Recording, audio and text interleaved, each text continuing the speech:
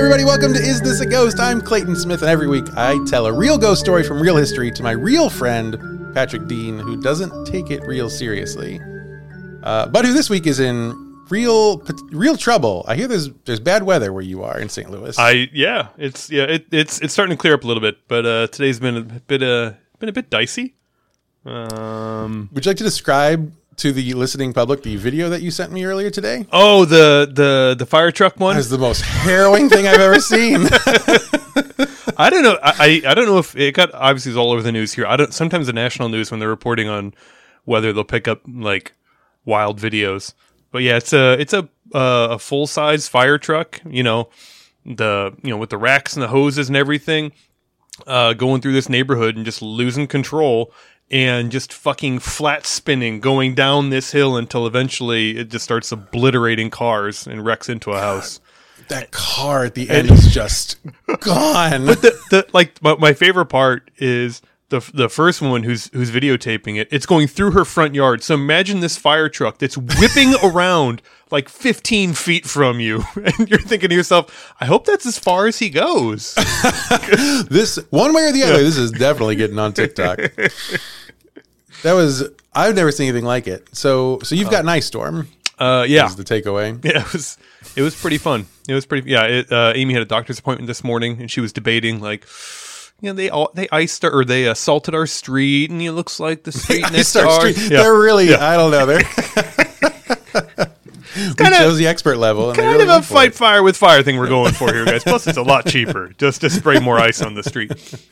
And then she was like, well, let me go on Facebook, and I'll see if anybody else has been out on the road and see what their experiences were. And all of a sudden, I see her scrolling through Facebook, and all of a sudden I hear like the cell phone camera audio of someone going, "Oh shit! Oh shit! Oh shit! Oh shit!"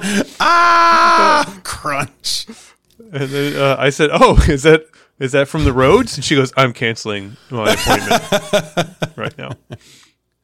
Well, here in Chicago, it's the warmest day we've had in 2 weeks. It's like 36 today, and our ice started melting today. It was great. So we're gonna move north. Move north if you want that nice balmy weather. Mm-hmm. The beach weather is up here now. We get it now. It's ours now.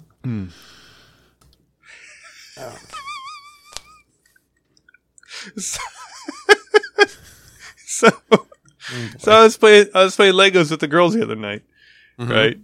And and Gloria goes, "Why do we have a Godfather Clayton Lego?" And I said, "What?" Oh boy! I said, "What do you mean we have a God?" She goes, "We do." I said, "No, we don't. I don't. He doesn't like come in a set or something."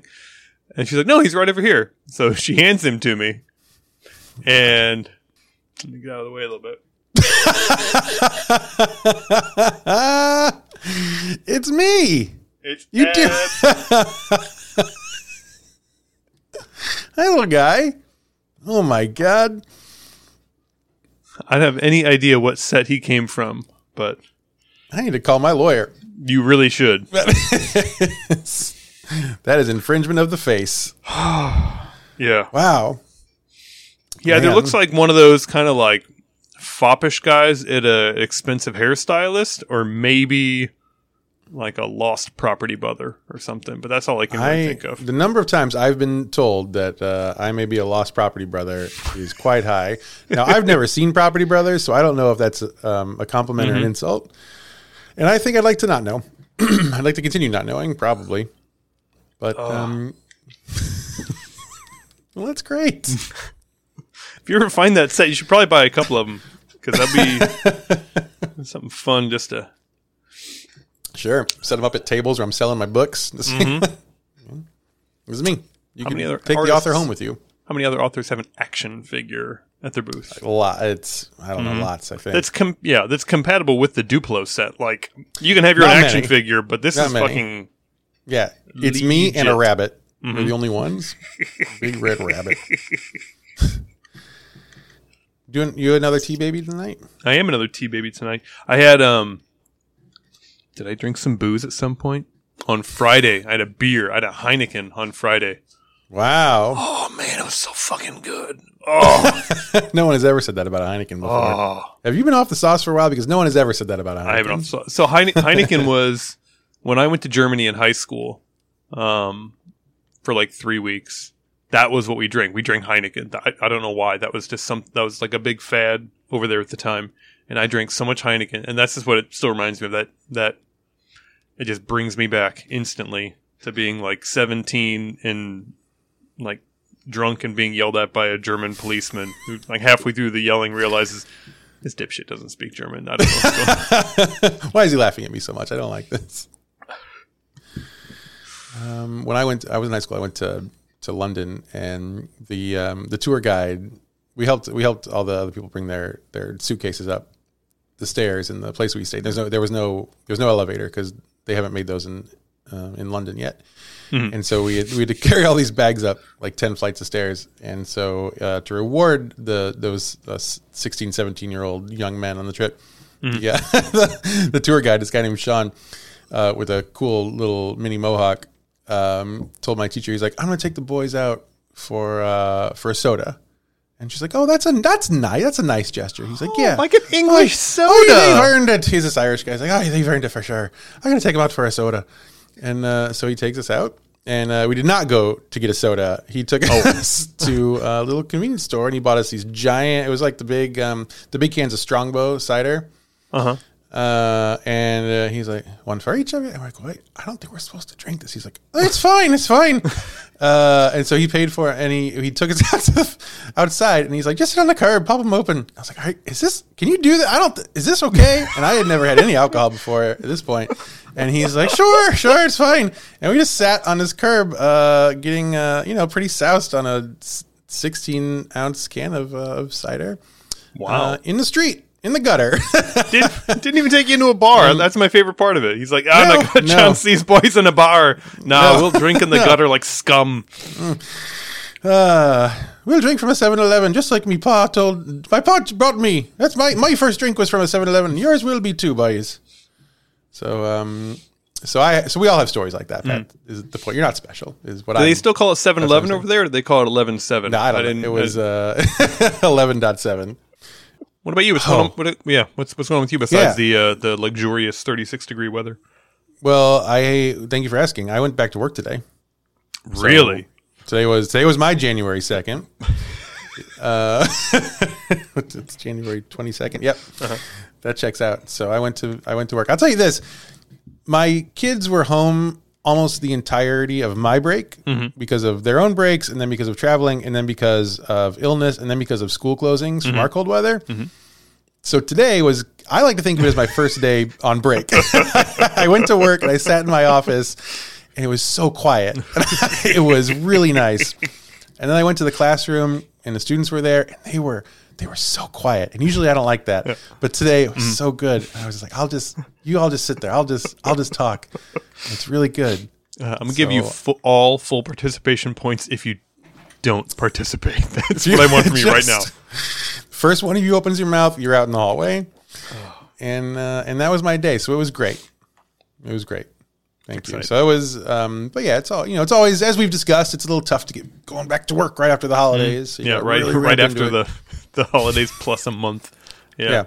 So that was my day. And then, of course, like everyone else, I have to go back Thursday. Right. So sure. Yeah. That's back at it in 3 days. No rest for the wicked, right? No, barely any rest. I forgot about that. Tomorrow. That old adage right there.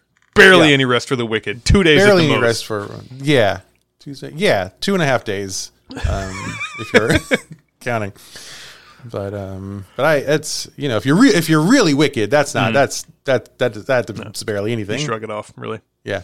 Yeah. So thank you for asking. So I'm pretty tired. I've been awake since 4:15 a.m. because Ivy woke up, went back to bed immediately, and then I was just up.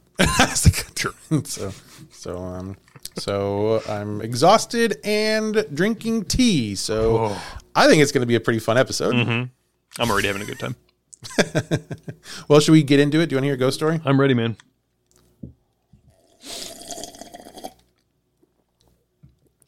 See Jeremy filter that out. Good luck, Jeremy. Hey, by the way, he said last week's episode you sounded the clearest you've ever sounded. Well, that's The Washington episode. wow. So the one episode when I'm not like blind drunk, and he's like, "Well, you know what? Your speech was really clear." It was strange. Huh. I was I'm just remembering now to mute my other channels. So sorry about that, Jeremy. You can turn that filter off now.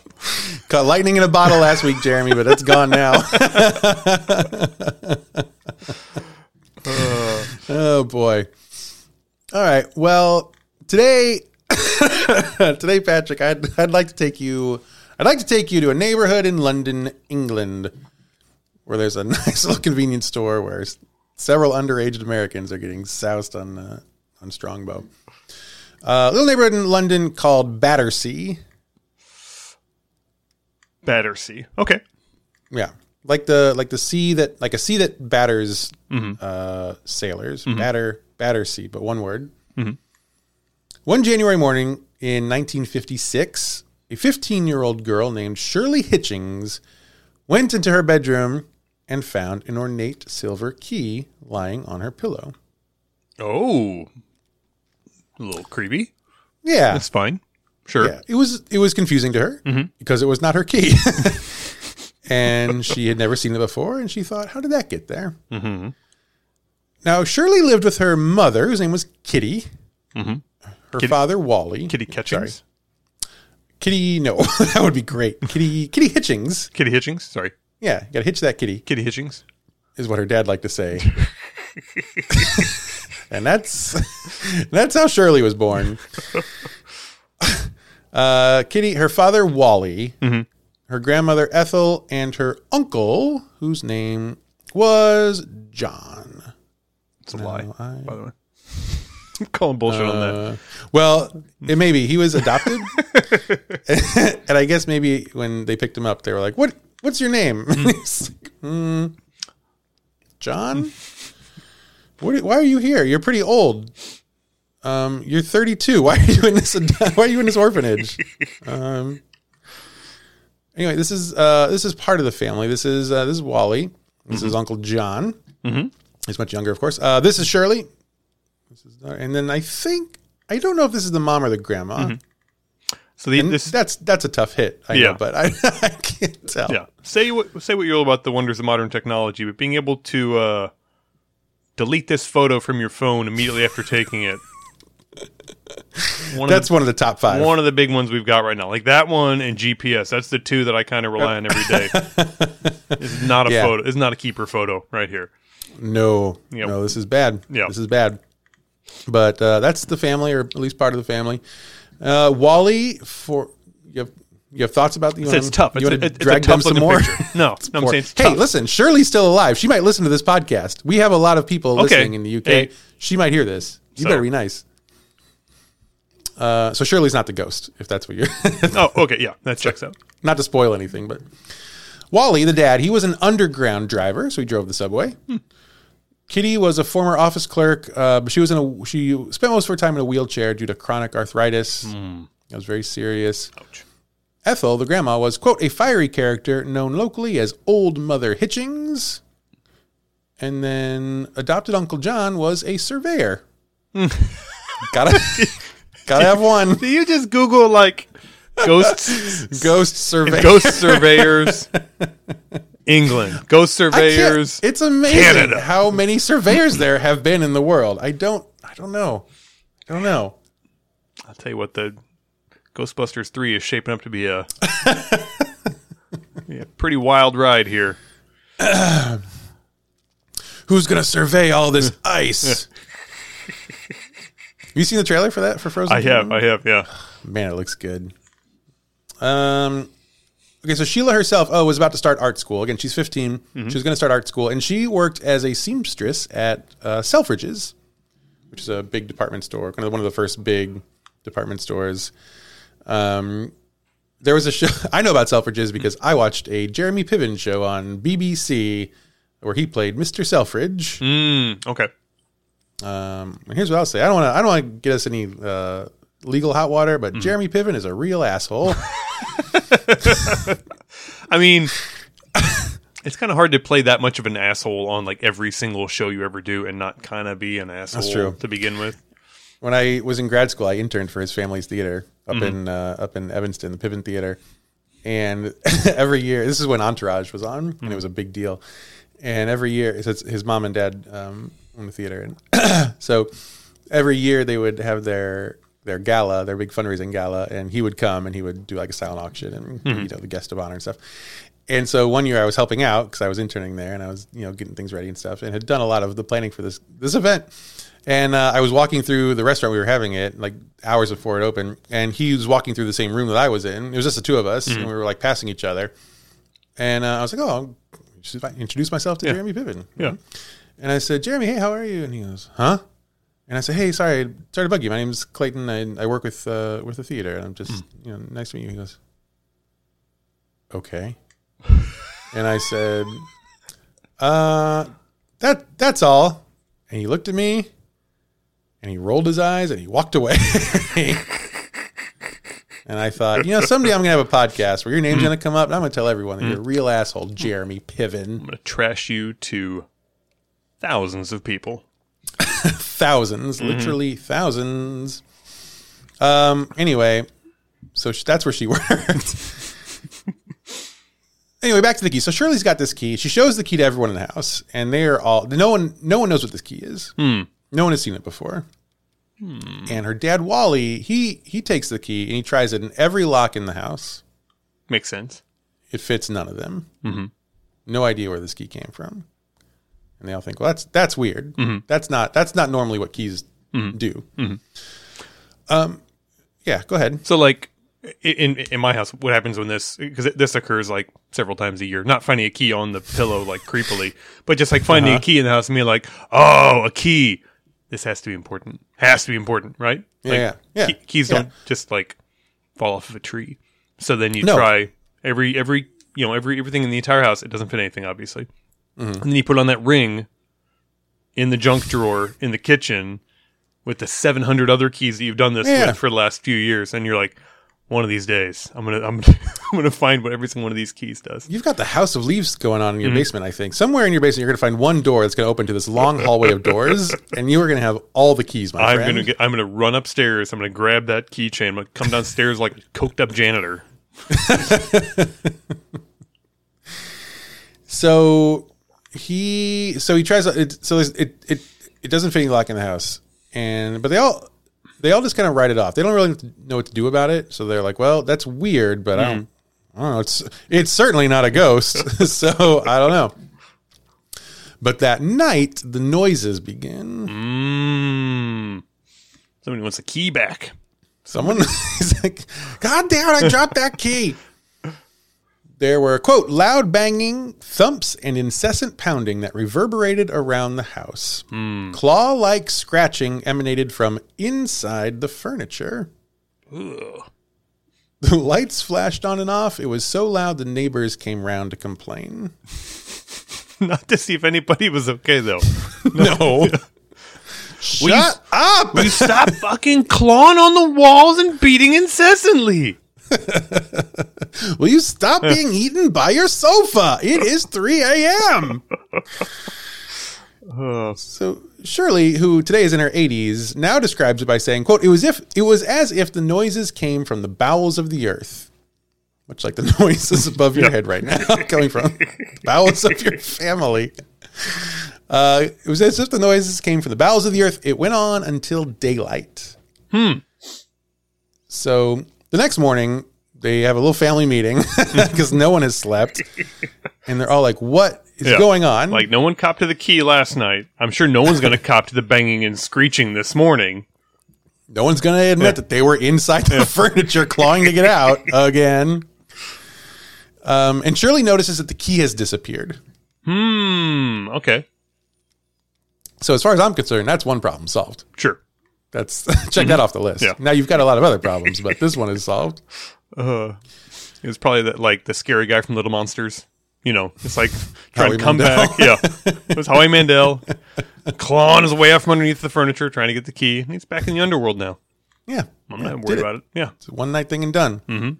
Except the noises continue every night for weeks. Oh, no. Yeah.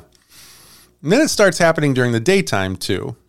okay. I mean, at least you're at work at that time, so. Yeah, I guess so. Now, it's also happening at night, too. It's round the clock. Okay. So no one is sleeping. No one is getting any peace. But they are, yes, I guess they do get a respite at work, much like I do. Yeah, I was going to say. It does resonate. So they call the police. And the police come over, and the police take a look around, but they're like, well, we do hear the noises, but I don't know what you want us to do about that. Do you want me to arrest the Ottoman or something? I don't know what you want me to do here. You're fucked, though. There's big problems. I don't know. I don't know what this is. It's a problem for sure. You're fucked. I don't know. I can always tell whenever you're going to do an accent because you squint and you pause way too long. You're trying to squeeze it out of the front of your brain. No, shut up. Jeremy cuts that out. But, oh God, Jeremy, please stretch it out. Add in 10 more minutes of silence there. I don't know how to do like the English common man, It's tough. It's tough. Oh, like the David Beckham? You want to be David Beckham? Is that the... boy, I'd love to be David Beckham for lots of reasons. Mm-hmm. I would love to be David Beckham. Mm-hmm. That body, you know what I'm saying? Mm-hmm. Meow. So the police are like, I don't know. So they don't know what to do. So then they do the next most logical thing after the police, which is they have a bunch of surveyors come out to the house.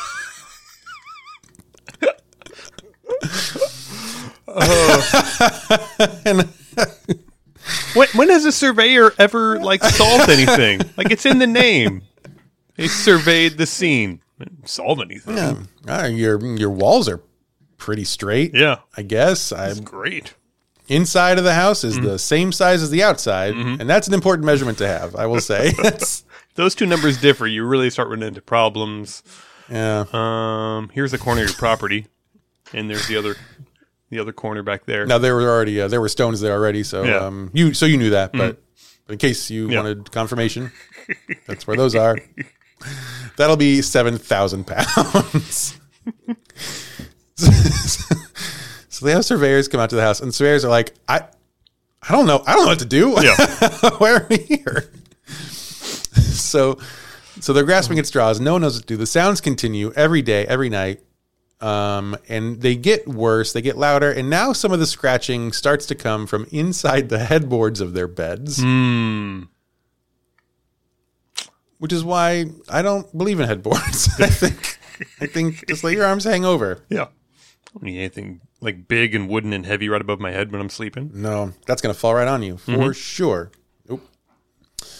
Word spreads, obviously, of all this happening, and there are some local experts, I use that word pretty lightly, who are like, we know what's wrong with your house. And what's wrong with the house is obviously they have a poltergeist. Oh, okay. All right, well. It's the most sensible thing I've heard so far. Oh, absolutely. Now, the word poltergeist comes from the German language. Do you know what it means? Polter means fingers. I don't think. And geist means ghost. It's the fingering ghost. That's what poltergeist means.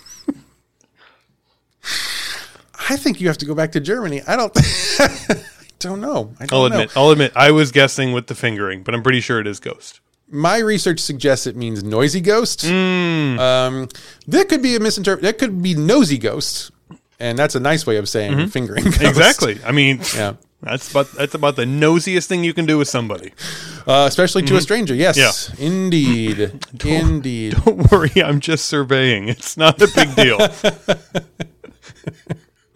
And what are the police going to do? They don't know. They're not going to come back here for any more calls. So I think it's noisy ghost, which certainly it fits the bill so far. No, but these experts, they warn the Hitchings family that the sounds are only the beginning, because poltergeist, it turns out, and this may be included in the movie. I don't remember the movie other than the child going through the television. Right.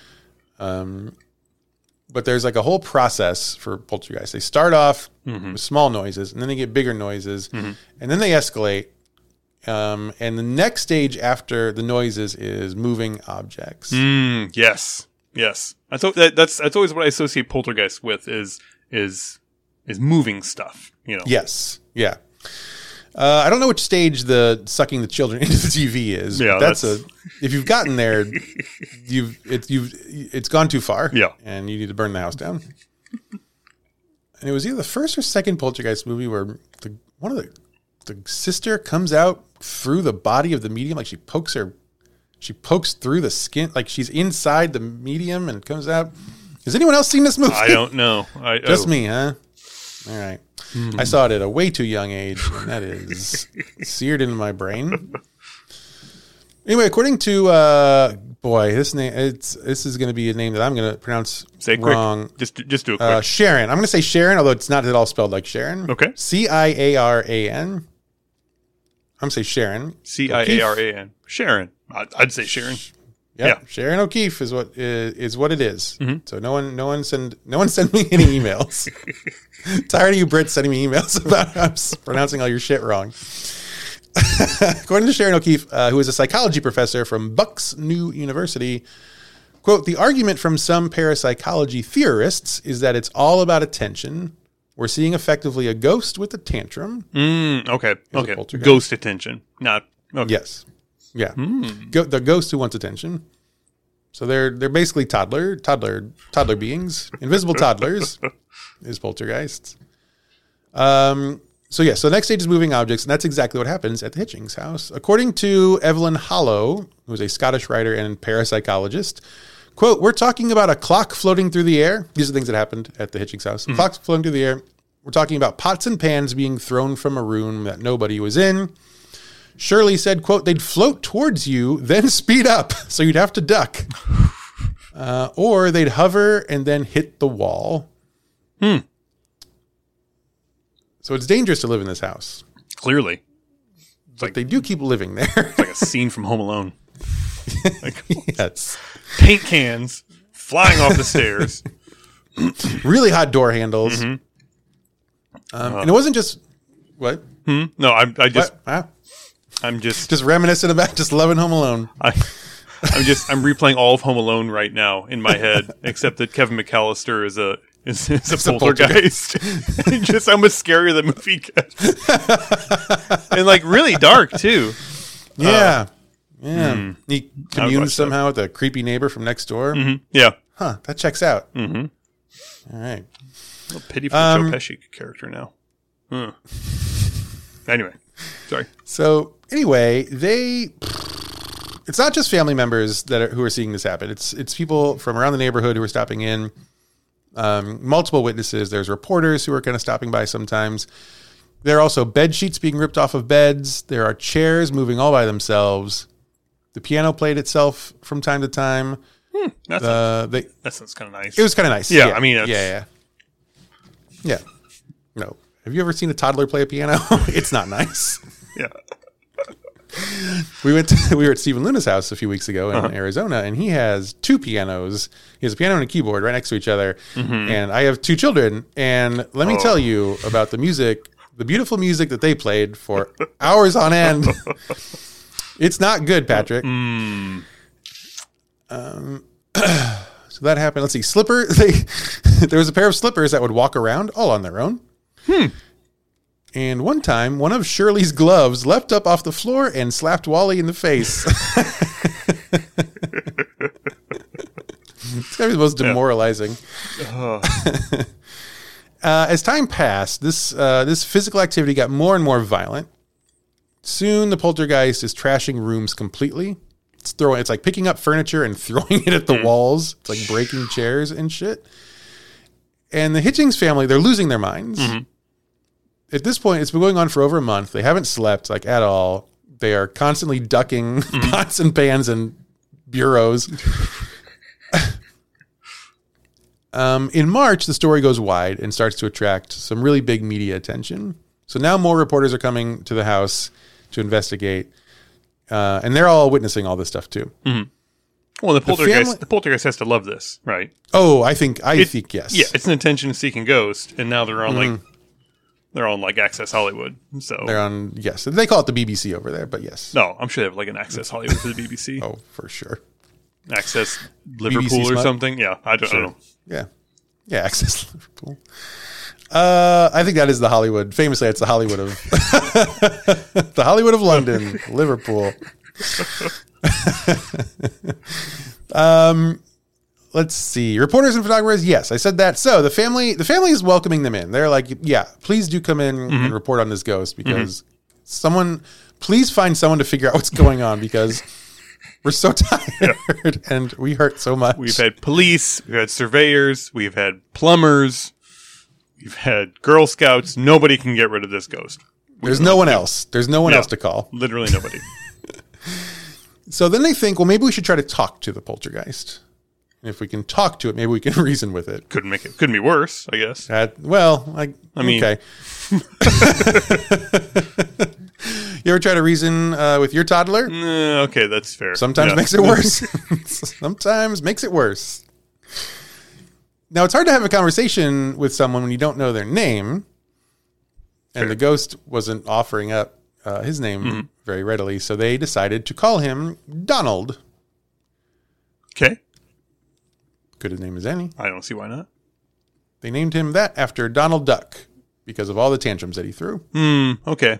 Did he know that? He might be a little offended. Well, let's just say things got worse from there. What would you name a ghost if you had a poltergeist in your house? It was acting like this? Probably something kind of trying to make it feel better about itself, right? Okay. Probably He-Man. Probably call it He-Man. Oh, that's a good one. Mm-hmm. Nice. Okay. What about you? Would you a ghost that was terrorizing your family and destroying your furniture?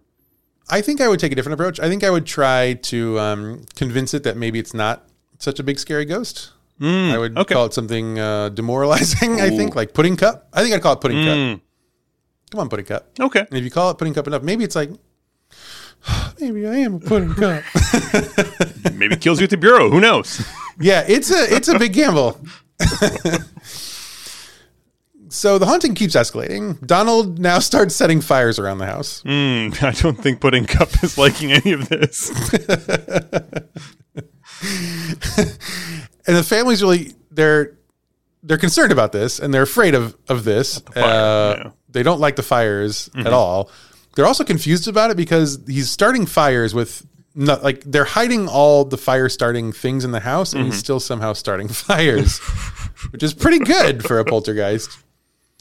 He also starts drawing messages on their walls. And I have a photo for you.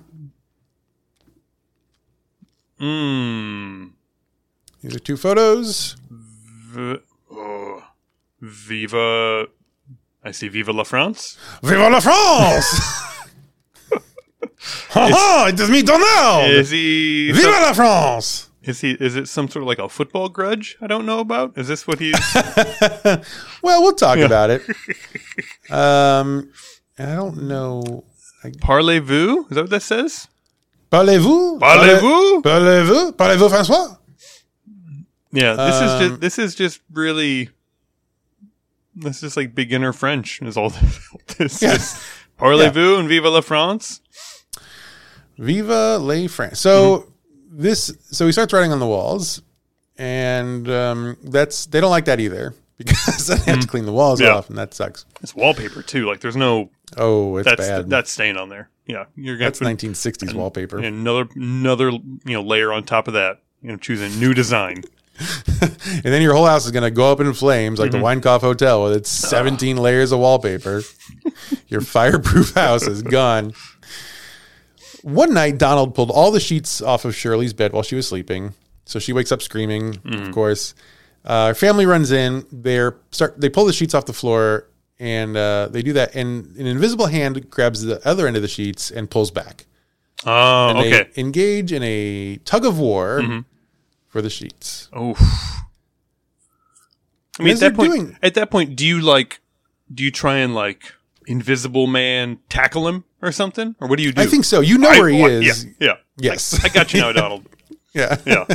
I would start. Yeah, you gotta start walking around with like powdered sugar in your pocket or flour, and every time you hear a noise, you go fuck, and then you're gonna get him eventually. Because you gotta figure if old Donald has like superhuman strength, you're kind of fucked anyway. Whether you do it, you might as well find out now.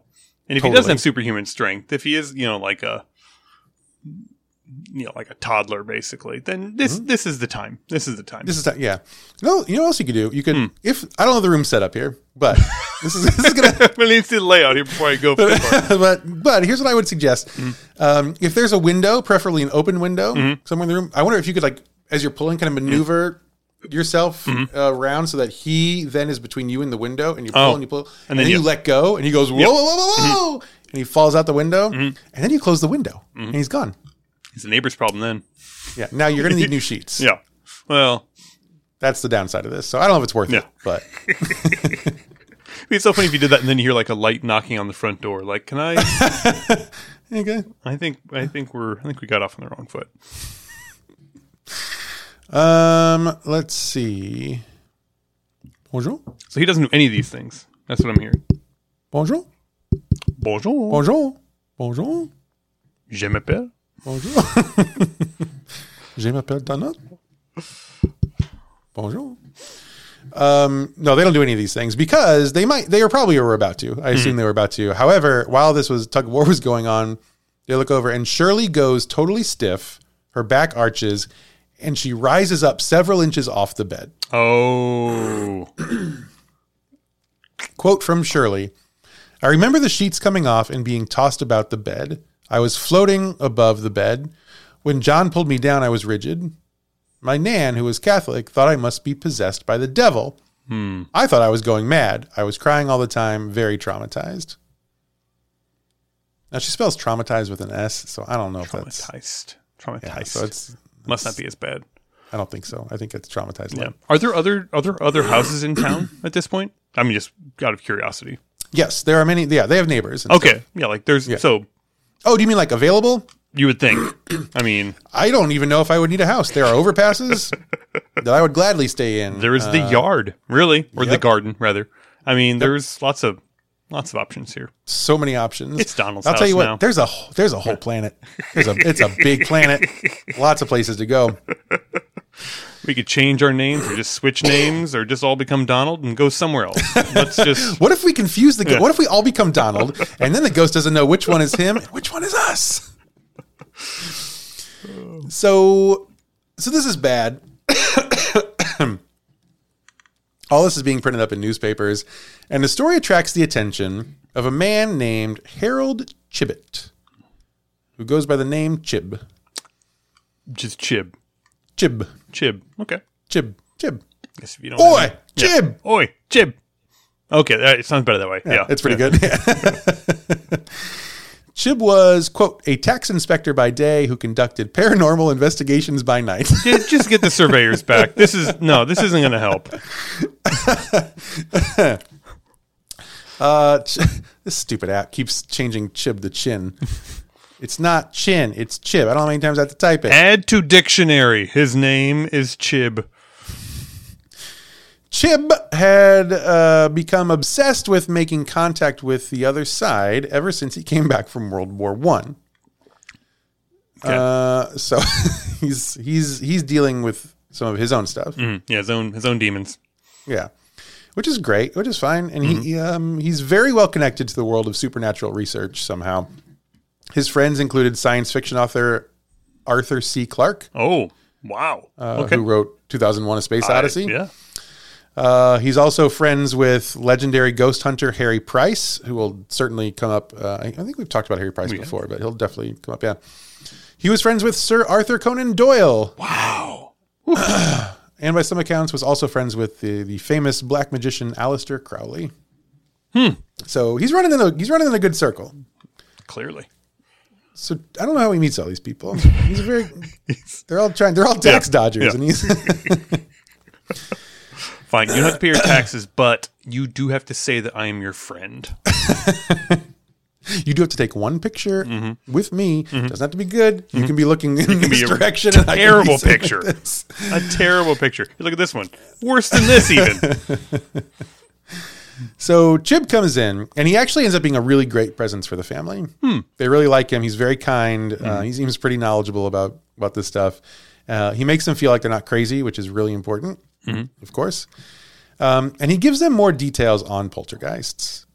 And he lets them know that usually when there's a poltergeist in a house, there's usually a teenage girl at the center of their activity. Okay. A little hormonal. Poltergeists. Little horny. So this makes Shirley very uncomfortable. Obviously, yeah, that is not the conversation you want with the oddball tax inspector that just came into the house. Like, hey, is there a teenage girl here? Oh, I just upstairs. Shirley, come on down. The tax inspector's here. He wants to talk about you.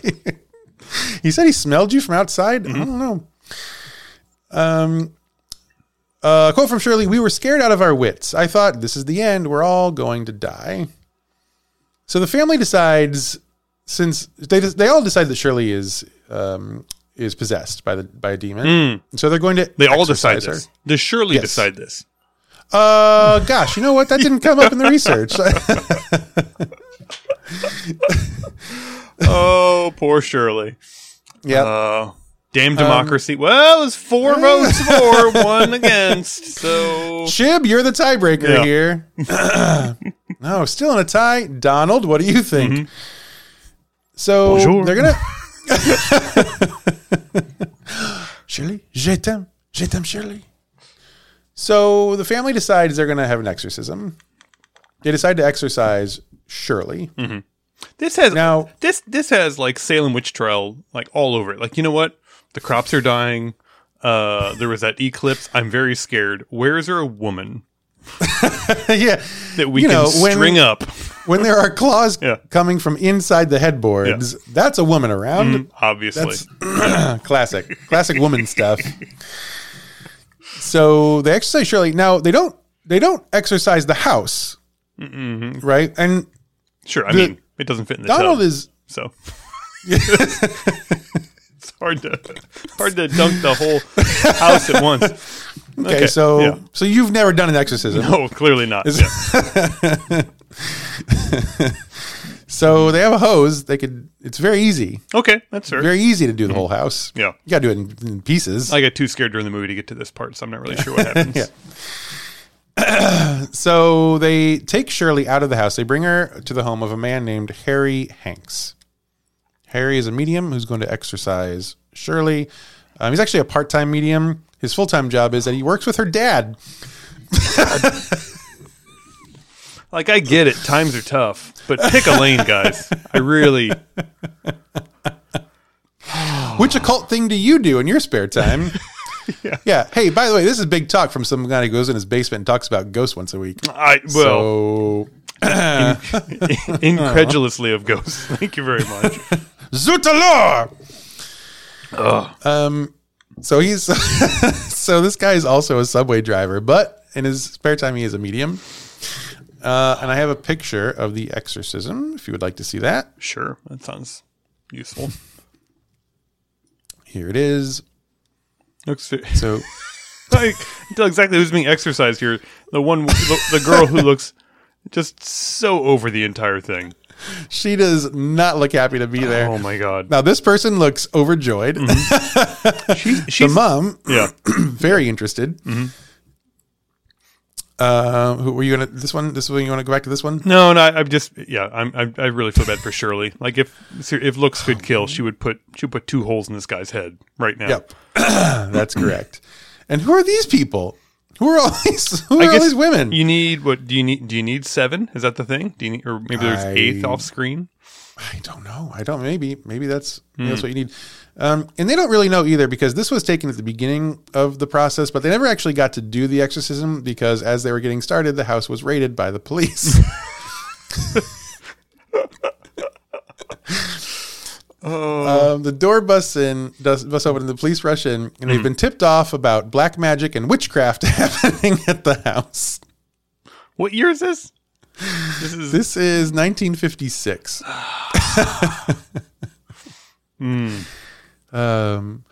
Fun fact. This little incident led to the poltergeist being discussed at the House of Commons. This whole police incident became such a kerfluffle that the local MP brought it up next time they met. The government got together at the House of Commons, and they talked about the Battersea Poltergeist there. Anyway, so the exorcism doesn't happen, and I don't, and I guess they never tried again. I don't think like, well, if it didn't work the first time, it's not going to work any other time. I don't know why, but they didn't try it again. Yeah, I don't want to have to pay another one of these tickets. I think you guys are just going to have to die now. We're not gonna, sorry. It's just got to be ripped apart from the inside. I'm so sorry. But Chib has a new idea. We don't need an exorcism because he has a new idea. Mm-hmm. He wants to communicate with the ghost for real this time. Formally, like for real. We're going to actually communicate with the ghost. So he gets a deck of alphabet cards and he spreads them on the table. He announces to Donald that they are going to that Chib, he's going to move his finger along the cards, starting with A, going all the way to Z, as the alphabet tends to do.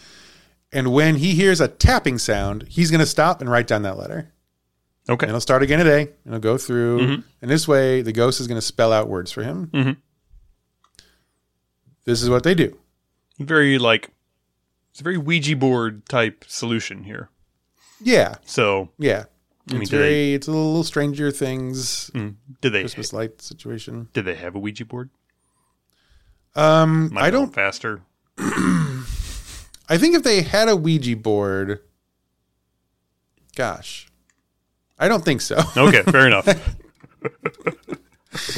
If they had a Ouija board, I don't think they need an exorcism. But I guess if you have a Ouija board, maybe you need more exorcisms. Depending on your view of these things. I was raised in a Catholic household, so the more Ouija boards you have, the more exorcisms you need. You need 7 exorcisms for every 1 Ouija board, is how the math breaks down. But if you get to 10 Ouija boards, then it increases by a factor of 100. And you've got to just and that's your whole life now is exorcisms.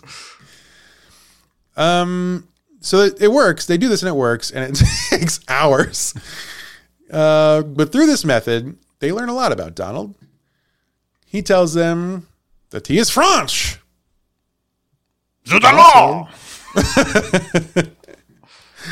He also tells them that he is very scared. Interesting. Now, here's a quote from Shirley. It didn't make us feel sorry for him. We just told him to go. I mean, he was French after all.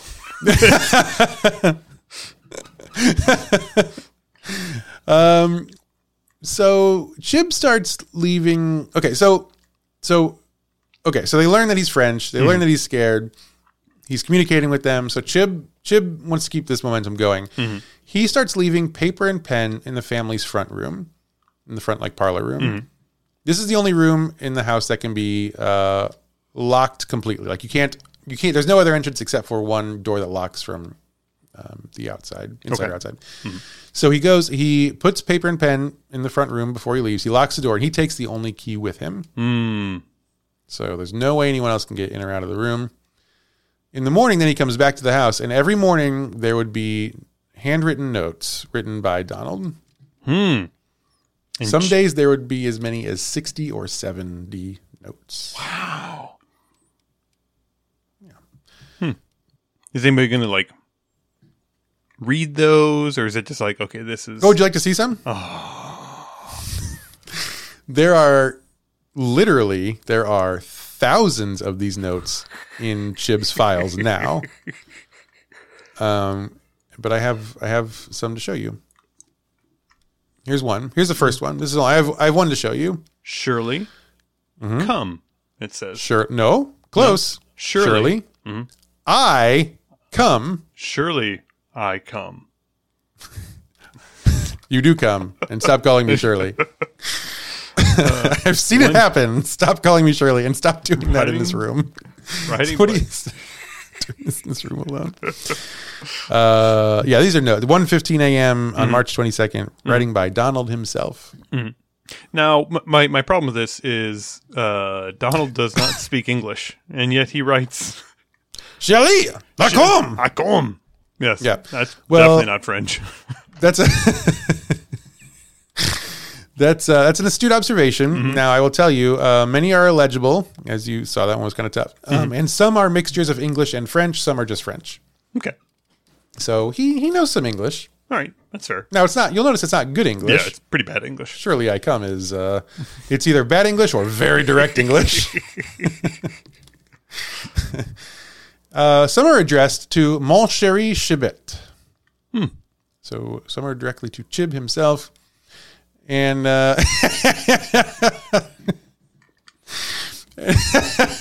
so they're finding all these notes, literally thousands of notes. And one of the articles I read had this line, mysteriously, Donald even circulated Christmas cards. Like, no additional details were given. So it's like a throwaway line at the end of a paragraph about all the notes that he wrote. And also sent Christmas cards. This year was an exciting one at the Donald household. How is he affording postage? Yeah. Oh, man. So then things get weird. Donald reveals much more about himself. He reveals his true identity to them. Is he a mongoose? Is that what it is? He is a mongoose. He claimed to be Louis Charel, the son of Louis XVI and Marie Antoinette. Oh. Now, apparently, according to history, if you believe in that sort of thing, and in some states we don't, little Louis, who had been, I guess, the 17th, was thrown into prison during the French Revolution when he was 10 years old. And he died in prison. And that's kind of like that was just historical knowledge. But it turns out that some people think actually the person who died in prison was a body double, and the actual king to be was smuggled out through secret tunnels and never seen again. So that part's all potentially real history. Sure. So now the ghost is telling them that this is him, and that he drowned en route to his exile in England.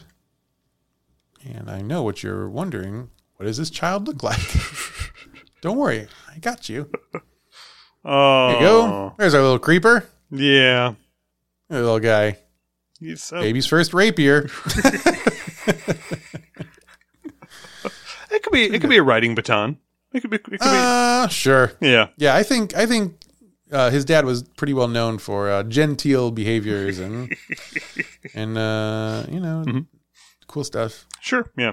Like the big sheriff star on his little suit coat there. I like that. Yeah. These are the cheeks of someone who's had a lot of cake. Thanks, Mom. Yeah, this is our cute. This is our little baby boy. Look at those dead eyes. So this is supposedly the ghost. Now, the Hitchings family, they're not really inclined to believe him because his story would change a lot every time he would tell it. But to me, if I were 200 years old and my brain were clear and you could put your hand through it, I think my story I would forget details as well. So I don't hold that against him. But they weren't really sure if he was telling the truth. They probably not. But in some of the letters he wrote, they contained facts that few would have known, such as the names of Louis XVII's bodyguards, which he wrote down. And then at one point during this whole thing, Chib goes to France to kind of see what he can learn about this whole situation. And he goes to some archive in Paris and digs up this really old documentation, and the names were correct. And it's like, there's no internet. So there were things like that. Like, I don't know. Maybe this is him. And so this is Chib that does all this research, right? Yes. Okay. Yeah. So it's Chib who has Chib. Hello. He's best friends with Arthur Conan Doyle. Right. Yeah. And he's the only one that has the key to the parlor, right? I don't like what you're saying. Okay. And so I don't like where this is going. So he's the only one with the key to the parlor. He's the only one that goes to France to research the things that he confirms from the writings. I don't know. And his best friend is Sir Arthur Conan Doyle. It's fine. Do you know Arthur Conan Doyle's whole thing? He famously like believed in fairies, very much so. Like, yes, he was very much like, despite the fact that Sherlock Holmes is this very analytical character, he was all in on fairies. And like, there was like this whole big fad of fairy photography around this time, where people would fake pictures of children with fairies. And one of like his big crusades during time was proving that these were real because he believed them so much. Now they were not real, and that was egg on his face. But he was all in on this sort of thing. I just love that. Like, he apparently, after the first few Sherlock Holmes novels, got so like fed up and bored with the character that he just kept. But people kept buying it, and his publishers kept giving him money for it, and he was like, "Jesus, fine." He just kept making the books get more ridiculous and like just more over the top. Thinking like, "Well, is this finally what's going to get people to stop reading these things?" And it just made it all the more popular. Yeah, you fucking idiot! What do you? Don't you know how this works? Well, and then he killed off the character. Right, yeah. And then people got so mad, he had to bring him back. Yeah. He was like one of the first main literary characters like ever, like resurrect. So funny. Victim of success. Must be real tough. Must be real tough, Arthur. God. Anyway, this is about a ghost. And so... Anyway, so now the poltergeist starts making demands. He wants Shirley to wear... So, this whole time, are they just living with the poltergeist while Chib goes off to France to do some research and we've got a don't worry, we've got a date coming up. Don't worry, we're going to talk about the timeline here in just a second. It's a while. So while Chib is off shopping in Paris, having the absolute time of his life, the croissant. The poltergeist starts making demands, and they're very uncomfortable demands. He wants Shirley to wear her hair a certain way and to dress in certain clothes. And he says if she doesn't do it, he's going to set fires in the house. And then he would go set fires in the house when she didn't do it. Shirley, quote, "One night, Dad got burned putting out a fire. Underneath the burn were gouge marks like he'd been clawed." Oof. Clawed like with not like he had become clawed. Yeah. I'm Claude. I am Claude. Let's see. The ghost also demanded to meet an actor named Jeremy Spencer, who I looked up. I didn't recognize him from anything. I'm sure that we're going to get emails about that too. I don't think he's a big deal. Was he a teen heartthrob for 15-year-old girls in seems like in England? Sure was. Sure was. Yep. I don't know. And Chib really liked this. Heartthrobs. Interesting. Now your story's changing a little. Theory's changing. I'm saying, Shirley's probably thinking to herself, well, you know what? If we're all going to be getting something out of this, I think I'm going to get something out of it. Donald says I need to go get a perm, and Donald really wants to showing some more cleavage, and Donald really wants to see Frankie Avalon, so we better get him in here too. Oh, Donald really wants me to lose my virginity to this actor, so I don't know. Don't want to start any more fires.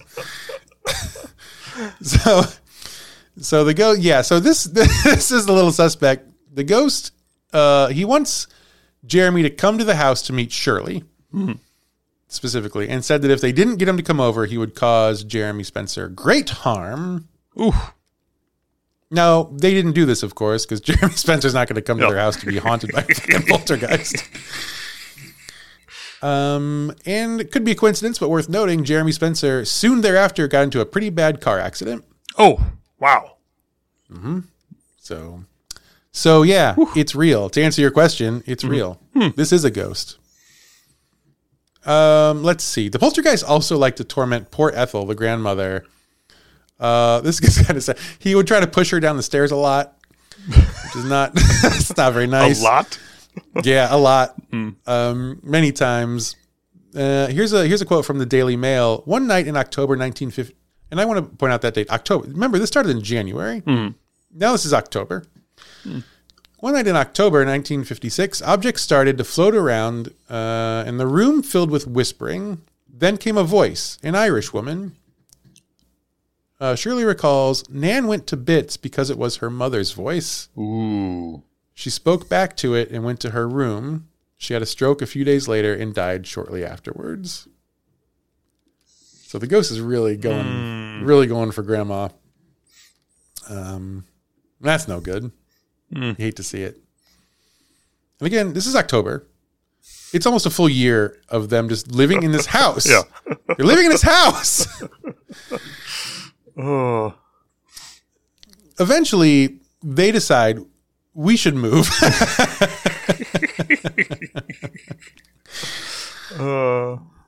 But again, this started in 1956. I would like you to guess which year they decided to move out of this house. I'm going to be very generous and say 1958.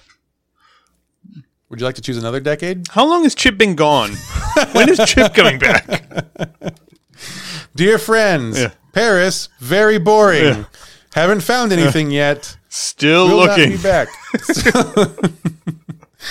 Don't wait up. Chib. Why does this letter smell like horse?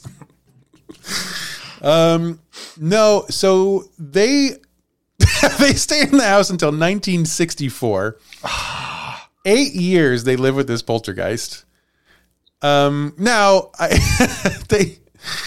in their defense, I think they knew that moving probably wouldn't solve the problem because they already knew that Donald could follow them outside the house. So over the years, for example, Shirley eventually lost her job at Selfridges because her scissors kept disappearing from her station. Ooh. And she eventually got killing fired. people. Flying across the room and lodging them in the eyes of the other women. So, and there's a few other examples of things like hauntings happening outside the house. So Donald he can come and go as he pleases. But the family moves anyway. They move to Latchmere Road, it's a 15-minute walk from the original house. But of course, Donald follows them, and the activity continues.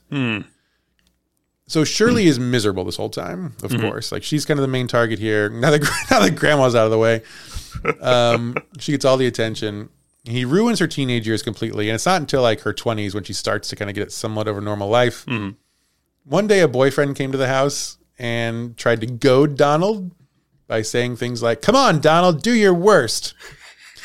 And then Donald dumped a bowl of hot soup on his head, and that relationship did not survive. Oh, come on. I know. The family, you can imagine, the family's got to be sitting there thinking, I'm sorry. Soup? That's one and done? That's it? You've set half this fucking house on fire, and you dump a bowl of SpaghettiOs on the boyfriend? That's it? He looked a little like Jeremy Spencer. One time, Shirley went out with a man who would eventually become her husband. But when they were dating, she went out with him, and she came home to find her mother sitting up waiting for her.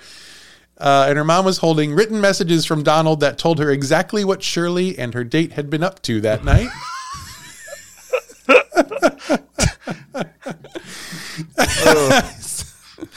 So the level of haunting has now come back down a little bit. But now it cuts on a different kind of level. She just walks in the door with Shirley. Yes, Mom. Where's your left shoe? How would you? Where's your left shoe? Oh, fuck. Okay. Shirley, let me see your elbow. What a weird question. Why? Shirley, let me see your elbow. In this scenario, Shirley really likes to have her elbow sucked. I don't know if you picked up on that or not, but that's the vibe I was going for. Did you like it? Not really. How's your elbow? All right. Anyway, so this stuff keeps happening, but all this is just become super normal for them because it's been a decade. And they're annoyed, but they just live with it. And a year or two later, Shirley marries this young man. They have a baby, and they move out to West Sussex to their own house. They're living the dream, except that sometimes Donald will come over, and he will leave them messages on the notepad by their telephone. And these messages will tell her what her parents are up to back in London. Your mother is sucking on your father's elbow as we speak. Damn it, Mom. I knew that. I knew it. So this is happening. So Donald's a busybody now, and he's really de-escalated things. And then one day he just leaves.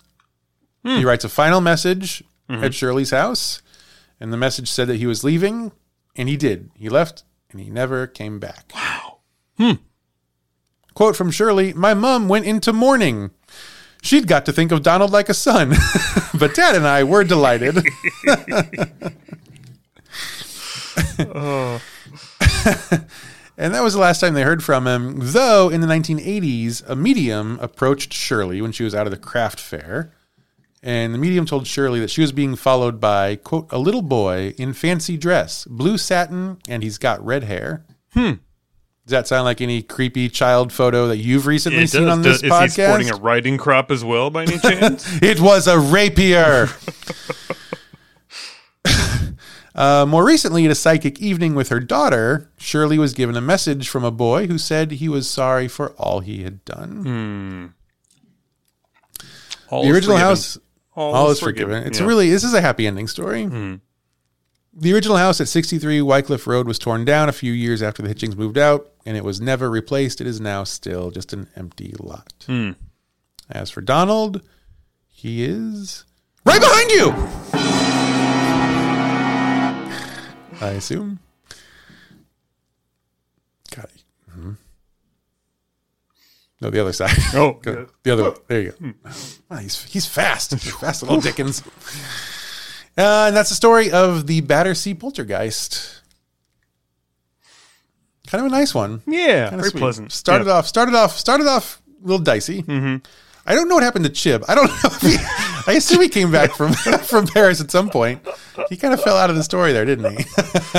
We definitely need an epilogue about Chib. Like he's Chib learned French, married a school teacher, died in got shanghaied onto a boat, went to China, never was heard from again. That's our story for this week. Is This a Ghost is a production of Smith Show Media. All the notes were taken by me, Clayton Smith. All the funny jokes were from Patrick Dean. Our audio editor is Jeremy Montoya. Our video editor is Jennifer Swanson. And I think we need some sort of closing. I never know how to close the show. We're getting close to 100 episodes. We got to figure out how to have a smooth closing. We need like a closing line. What do you think? Any thoughts? Stay haunted.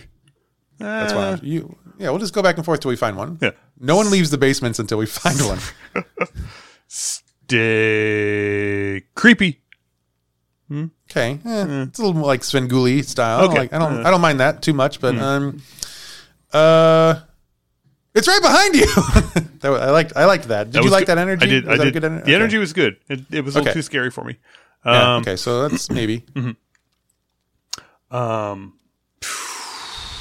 about and that was a ghost. Because then we get to answer the question. But you're just gonna say it every week, and then I'll say no, it wasn't. It was obviously Shirley. Well then, no, but you can't say that every week because not every week. You're not gonna have a Shirley every week. I can't Google Ghost Shirley. I'll only get 50 or so returns, and then what do I do? You know what we should do? We should crowdsource this. Hey, listeners, this is your job now. If you have a really cool thing for us to say, we want you to share it with us. You can email it to me at isthisaghost@gmail.com. You can put it on our Facebook page or comment on Instagram. You let us know what you think should be the winning line. And if we get enough of them, we'll do a vote. We'll do an old-fashioned vote. And whatever people want us to say, we'll just do it. We don't care. It could be as stupid as you want it to be. So send us your suggestions. And, literally everything you write, we're going to read on air. So yes. We're going to Ron Burgundy this. Whatever's on that cue card gets read. So have fun. Until then, is this a ghost? Is this a ghost?